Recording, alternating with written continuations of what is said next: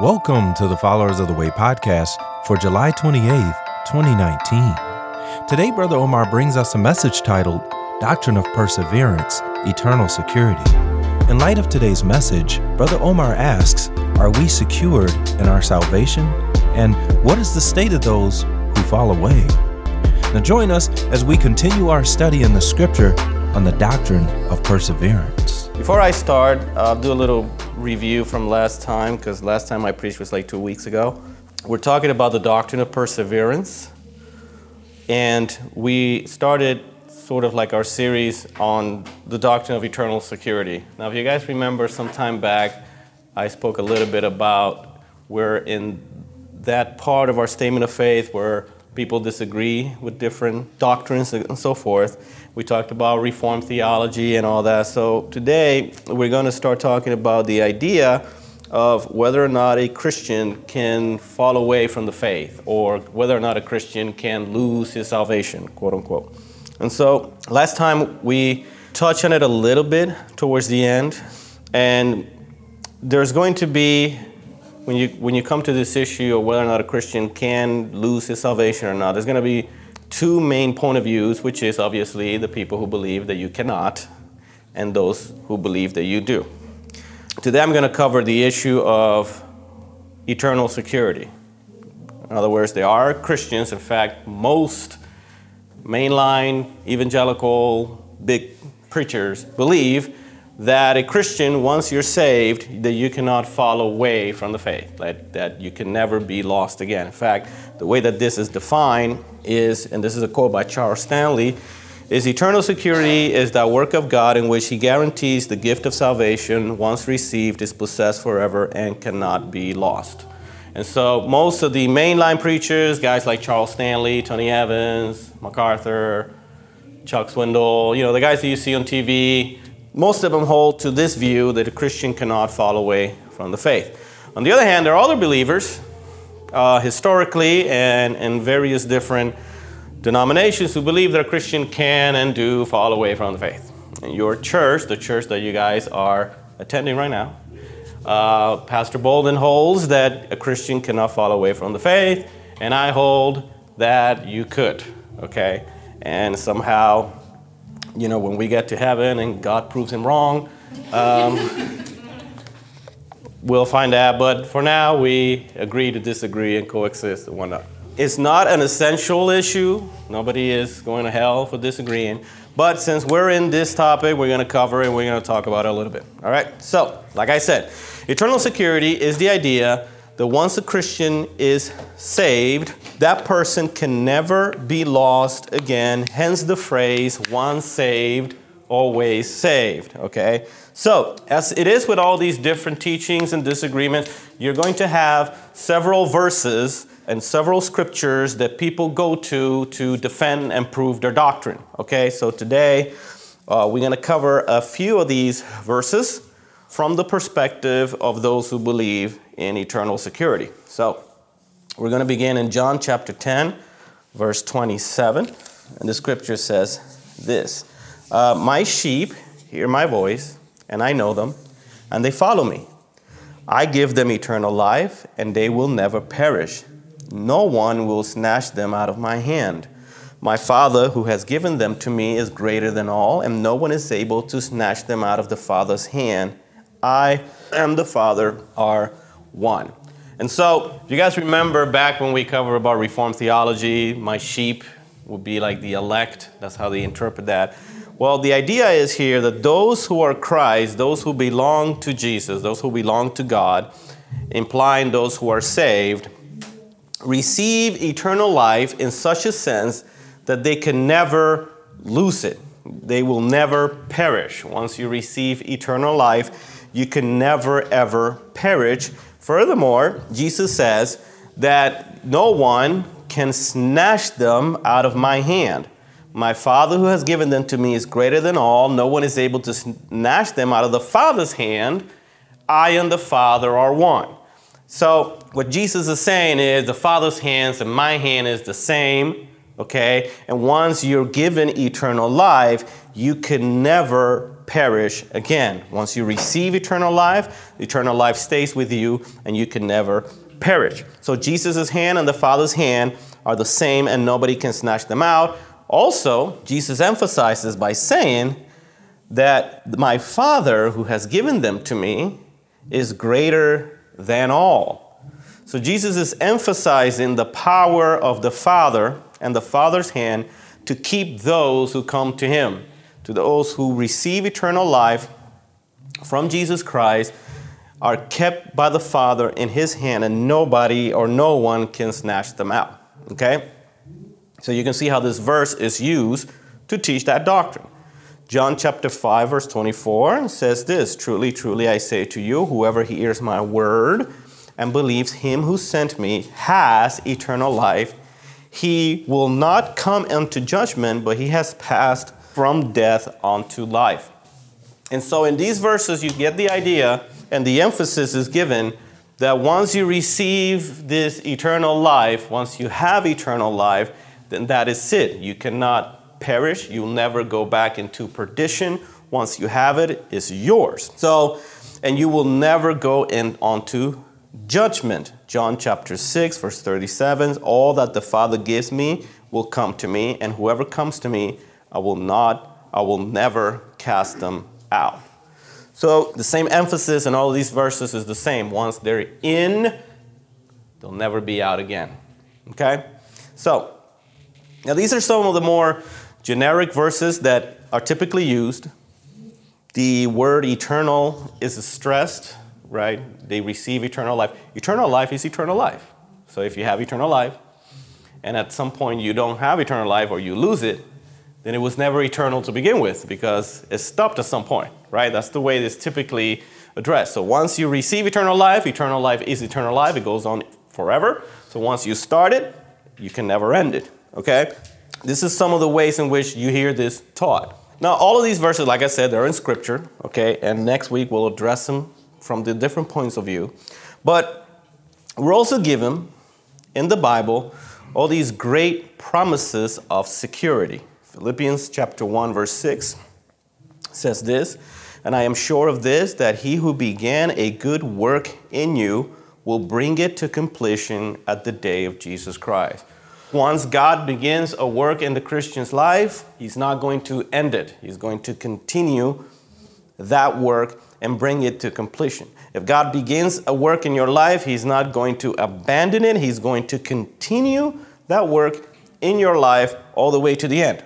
Okay? So there's a promise of security there. 1 Corinthians chapter 1, verse 7 says this, "So that you're not lacking in any gift as you wait for the revealing of our Lord Jesus Christ, who will sustain you to the end, guiltless in the day of our Lord Jesus Christ."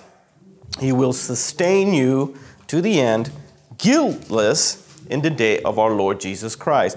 1 Thessalonians chapter 5, verse 23. "Now may the God of peace himself sanctify you completely. May your whole spirit and soul and body be kept blameless at the coming of our Lord Jesus Christ. He who calls you is faithful. He will surely do it." All these verses show the security that a believer has when he's in Christ.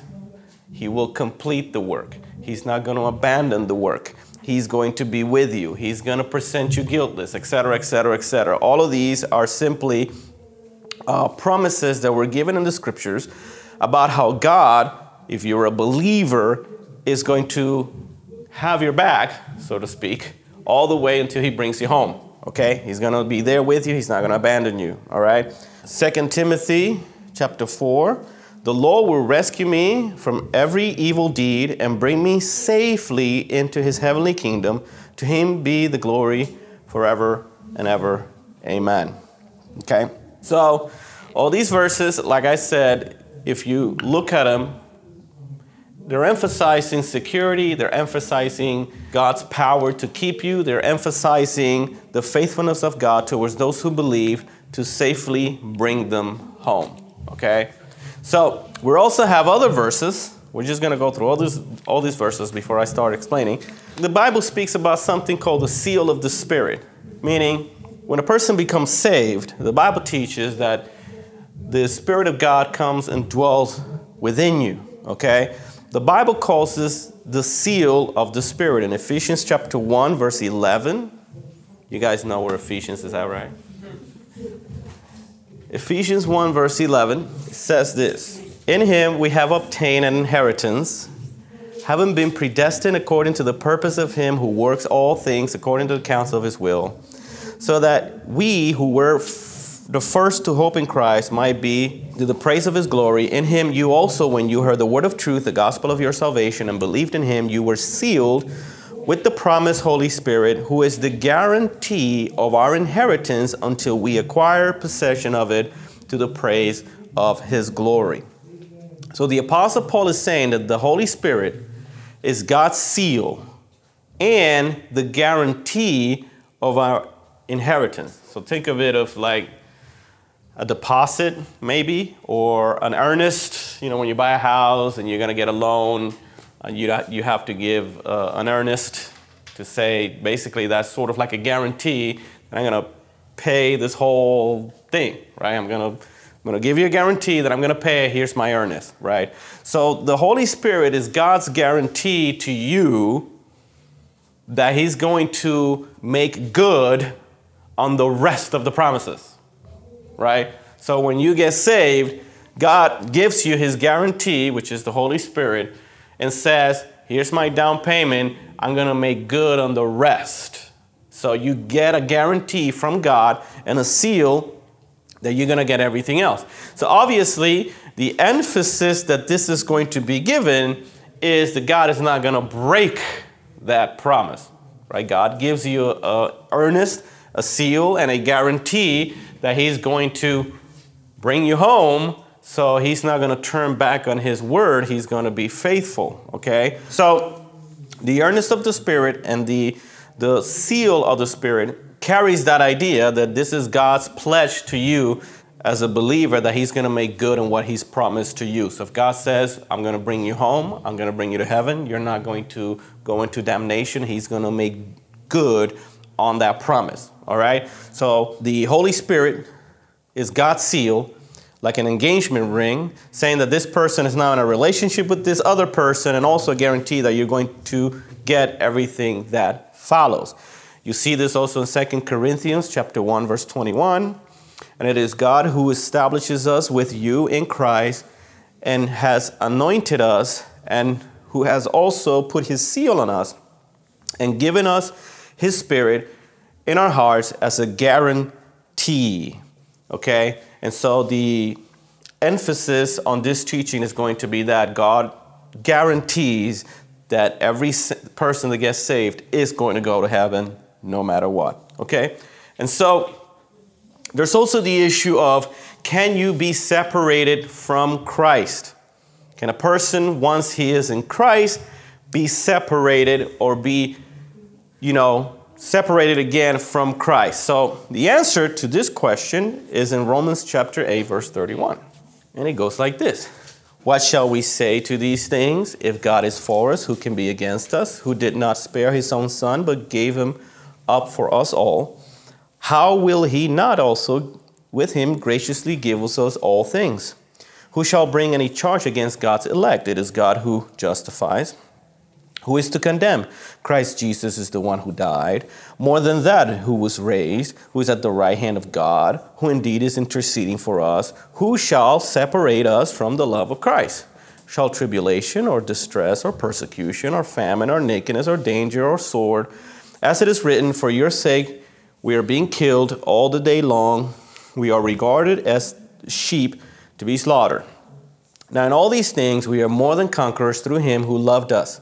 For I am sure that neither death nor life nor angels, nor rulers, nor things present, nor things to come, nor powers, nor height, nor depth, nor anything else in all creation will be able to separate us from the love of God in Christ Jesus our Lord. So the answer, can we separate it from Christ, is no. When you read these verses, they will say the list that Paul is giving, which is a very long list, tribulation, hunger, famine, etc. And then he completes it by saying, nor anything else in all creation will be able to separate us from the love of God, which is in Christ Jesus. Okay, so the apostle gives us a list of things, and then he wraps them all up saying, or anything else in creation, nothing will be able to separate the believer from the love of God. So these are but a few of the verses that are used typically when dealing with the doctrine of eternal security. So if you ever hear a sermon about, or if YouTube now, you got preachers who will have like Q&As, can you lose your salvation? And they'll give you like a 5-minute answer. You're going to probably hear a variation of these verses that are brought forth to prove the teaching. Okay, now obviously, we're all Christians, so we all believe the Bible the same. We all believe that the Bible is true. So the difference is going to be in how we interpret and understand these verses, okay? Now, last time I gave you the different views that people within eternal security hold to, okay? And there are mainly two views. One is called the perseverance of the saints. You guys remember the thing that I did on the board. And this is the idea that a true believer cannot fall away from the faith, cannot be lost, but at the same time that believer, if you're truly saved, then you will persevere in the faith, meaning you will live a holy, godly life, okay? And you will not fall away completely onto sin. You may for a period of time, but you will return. But if you're truly saved, you will persevere. R.C. Sproul, who holds to this view, or used to because he passed away, says, true Christians can have radical and serious falls, but they can never totally and finally fall from grace. So these are the folks that sometimes you hear saying, if somebody falls away from the faith, they were never truly saved to begin with. That type of thing. Okay, so the idea is you cannot fall away, but if you do, then you were never saved because the true Christian will persevere living a godly life. Okay, so that's going to be like your Reformed folks, Presbyterian folks, and some other folks will hold to that view. The other view is, which is the more popular, that a true believer cannot be lost, cannot fall away from the faith, even if they fall into sin, or even if they stay in sin. Your personal righteousness has nothing to do with your status with God. Okay? So you could fall away, you could fall into sin, you can go back to sin, but you can never truly, if you're truly a believer, that's not going to affect your salvation. Okay? Now the way that this is taught is they teach something called positional standing and then your practical standing.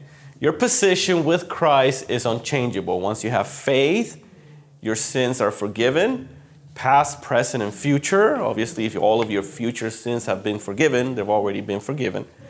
And your position as far as Christ or in Christ is unchangeable. That's it, you're saved. Your practical life may change. You may be holy, you may be unholy, you may live in sin or not, but that's not going to affect your position in Christ, okay? The problem that some people find is that some people feel like this gives some folks license to sin. Because if your position in Christ is not changed, is once I get my salvation going on, whatever I do afterwards is not going to affect my salvation. I still get to go to heaven. Let me give you some quotes here.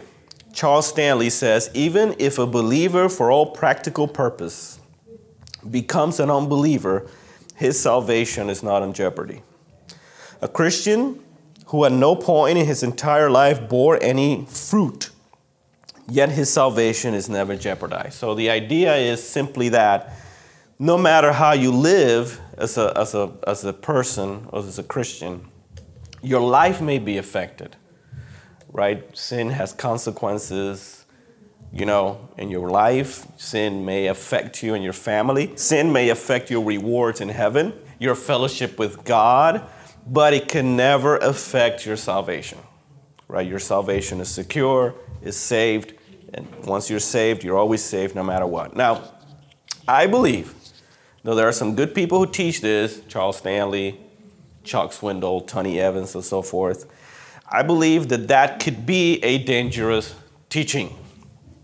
Obviously, because, as I said, if your salvation is so secure that no matter how you live, you're still good, then why should I do anything right? And so this is going to be your most popular understanding of once saved, always saved. Now, on the other hand, you have the other guys who teach that the true saint will persevere, will live a godly life. If he falls away, he will return in repentance. If he doesn't, then he was never saved to begin with.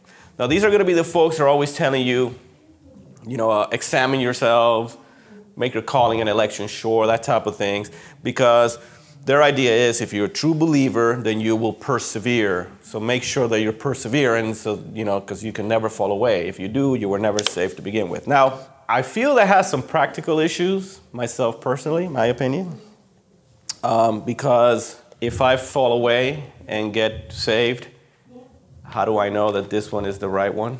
If the other one kind of seemed like the right one, how is this one the right one now? But their emphasis, these guys will emphasize holiness, right living, sanctification, and things like that. I believe that in practice, this is proper. This is biblical, okay? In theory, I may disagree with it, but in practice, I believe that this view is biblical. Now, the view that I want to spend some time warning you about is the one that I just spoke to you about, which is obviously the most popular one, and is the one that when you see people in Christianity in America who are not living in accordance to their calling, understand that there is a doctrine behind that is backing them up. And that is this teaching that a Christian can be positionally in Christ, and that's going to be completely separate from their lives that they live. I think that's unbiblical. And last time we covered many verses, we've been going through many verses that encourage and exhort Christians to live a godly life. Now, most of those people would tell you, yes, you should live a godly life. It's almost optional. You should do it because your life will be better, because you will be honoring God. But that's separate from your salvation. I don't believe that's the case. Okay? I believe that the true Christian and the true believer, regardless where you stand as far as whether a person can be lost or not, is going to live or should live and is obligated by God to live a godly life. Okay? So, the doctrine of eternal security, or the doctrine of once saved, you're always saved, however you want to call it, it's proper, right? I'm not going to say it's a heresy. It's not a heresy. But depending on how it's taught, it could be dangerous. Equally, as I spoke last time, is the teaching, those of us who grew up in storefront, holiness, Pentecostal type churches, where people are getting saved every Sunday. So every Sunday you get saved because every Tuesday you lose your salvation. Every Tuesday. I don't know why it's Tuesday, but it's every Tuesday. I guess Monday you just kind of, you're still on fire Monday from Sunday, and Tuesday starts waning. Okay, that is also a dangerous teaching, okay? And sometimes when people in both camps attack each other, they're attacking the extreme bad part of each other's side. So I've been into arguments with folks when I got saved. When did I get saved? 2005. I worked at this particular store. I don't know if I can say any names. It's going into bankruptcy pretty soon. I didn't say anything. Anyways, when I got saved, your boy Omar was a little bit different back then than now. So I used to go to work and I used to play Christian music out loud. I hand out gospel tract, tell people they're going to hell and stuff. Anyways, I'm gonna get into all that. But there was a guy there who, he was like a supervisor or whatever. He was a Christian. And I didn't know he was a Christian. I found out he was a Christian and I was so excited. Because I'm by myself at this job with these heathens, and I'm just fighting this battle. I'm just just, you know what I'm saying? So I find out another Christian here, right? So, you know, I start talking to him, and I was so excited. And the reason I found out is because I used to bring my Bible to work, my Bible, which was like the size of that laptop. I had a huge Bible. So I'm walking by the little desks, because it was like a warehouse, and there's another Bible. And I was like, another Bible. Somebody has a Bible. Who has a Bible? Somebody else has a Bible. So I found out that this guy was a Christian. Anyways, I started talking to him, and he was a nice guy. He was an older guy. Hopefully he's still alive. He was old. Okay. And he was a Baptist. Okay. So, and I didn't know what a Baptist was. I didn't know he asked me, what church do you go to? And I was like, I'm a Christian. So but he's like, what church? It's like, it's a church Christian. It's a Christian church. I don't know. Where you go when Jesus is at. So he's like, oh yeah, but like what type? What kind, you know? He's inquiring, you know, he's doing his thing, you know, he's a Baptist. So I'm like, it's a church. It's like a Christian normal church. It's not like a Catholic church. And then he asked me for the name, and it was a Spanish church, so I'm translating in my brain. So it's like, oh yeah, God's Assembly. And he's like, Assemblies of God? Yes, whatever, that thing.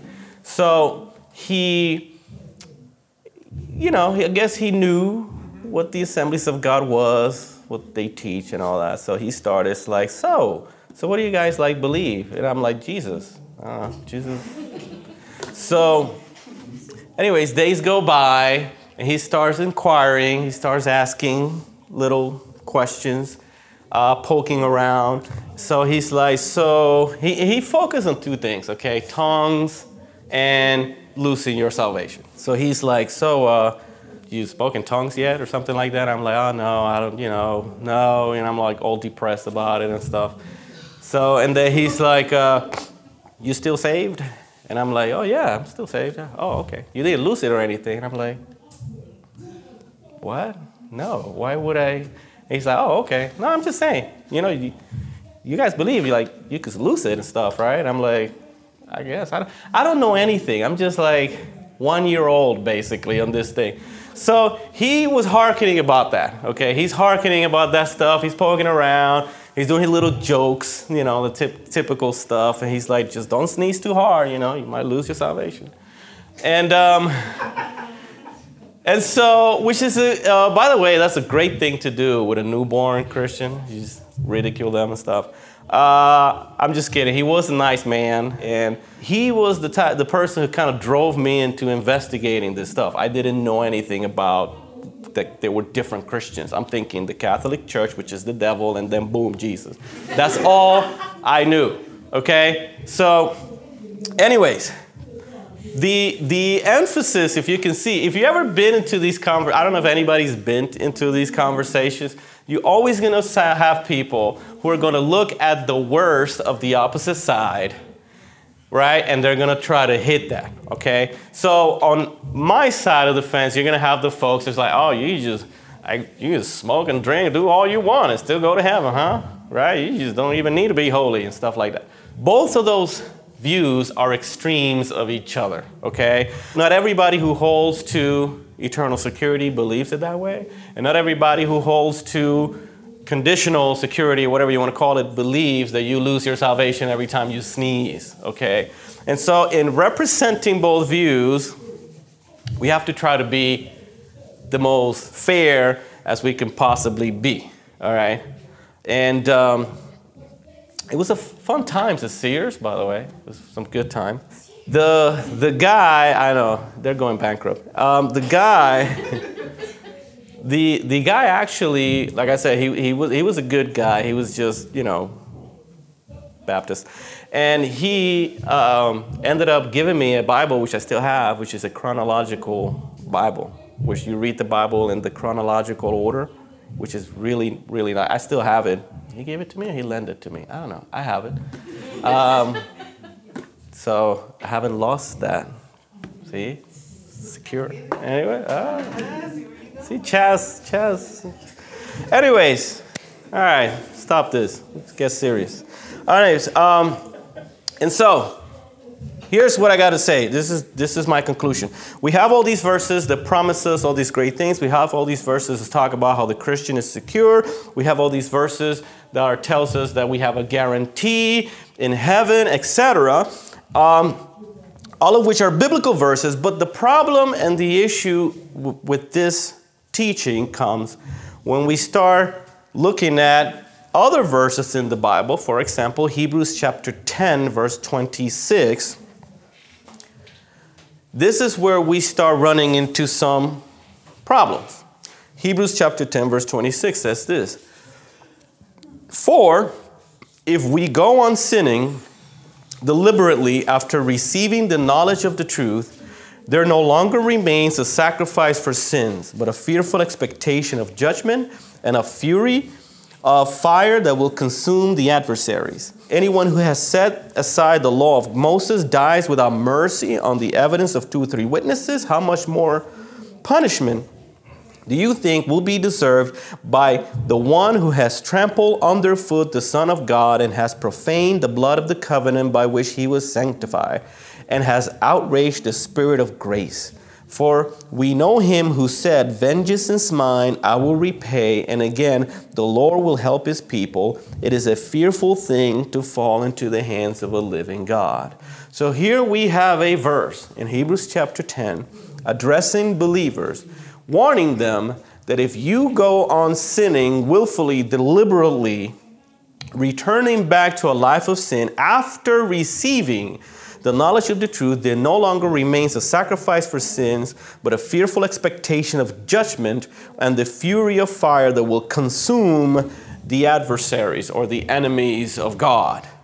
And so here's a warning from Scripture for believers that if they return into a life of sin, they are not to expect anything but judgment and fire that will consume the adversaries. So, if all of the verses that we read before are true, and they are because they're in the Bible, and if this verse here is true, and it is because it's in the Bible, so the problem becomes, how do you reconcile these two ideas? That the Christian has a guarantee from God, that the Christian is kept by God, that the Christian is going to be sustained by the power of God, that nobody can snatch him out of God's hand, that nothing can separate you from the love of God. Yet at the same time, we have a verse here, and there are many other verses. We don't have time to cover them today. We will next week, where warnings are given to believers not to fall away, and if they do, then they can expect judgment. Not to mention, there are verses in the Bible that say you are kept and saved, etc., if you continue on to believe. Implying that if you don't, then you don't get what was promised. And so the difficulty is in reconciling all these verses that says we are saved by grace through faith, not of works, and then all these other warnings in Scripture that says you need to stay in the faith. If you go back, then all you're expecting, he says here, is a judgment and a fury of fire that will consume the adversaries. Okay? So the difficulty lies in reconciling those two things. All right? And so, how do you reconcile them together? We'll get into that next week because I don't have time right now. But the important thing is for us to understand that when we look at different doctrines, when we look at how Christians disagree over certain issues, we have to be intelligent enough and smart enough to know where the limits are and what could be a different view that's still within the range of Christian and biblical. Okay? That's where the difficulty is. And if you've been around for some time, if you interacted with certain people, with certain traditions, you will find some of the ridiculing that I've encountered, and probably some of you have. But at the same time, we have to be honest enough to deal with the text as it is and as it is presented to us. So next week, we'll get a little bit into the opposite view, Warning, it is the view that I hold to next week, so I'm going to try to be as unbiased as I can. Like I said, as we deal with this issue, it's important for us to understand that Christians, I think it was Ray, when we got into the issue of Reformed theology, that he was like, the idea of two Christians disagreeing and still be Christian was like something, there's like a concept that he told me. He's like, didn't even think about that before, right? Because in some circles, this is it, and if you go here, see you. We have to learn how to live with each other, okay? Within a certain parameter. We have to learn how to live with each other within a certain parameter because Christ is our Lord and Savior. And within certain parameters, we will disagree because we're human, okay? But as long as we keep it within that parameter, as long as you don't jump out into Jehovah's Witness land or something, you can still be my brother in Christ, and we can still fellowship and all that stuff, all right? So let's pray. Heavenly Father, we thank you for your word. We thank you for your scriptures, Lord. We thank you that even though we might, as believers and as human beings, have a finite mind and disagree, that you still love your people, that your spirit is still at work in our lives, Lord. And we know for sure that for those who believe in you, that we have great promises ahead of us, Lord. We thank you for your word. We thank you for your scriptures, Lord. And we pray in Jesus' name, amen. Thank you for listening to the Followers of the Way podcast. If you'd like more information about Followers of the Way Church, visit our Facebook page at www.facebook.com/FOTW Church. Again, that's www.facebook.com/FOTW Church. We trust and hope that you've enjoyed hearing God's word and how to apply it to our lives. Our podcast is updated weekly, so remember to follow us here at Followers of the Way.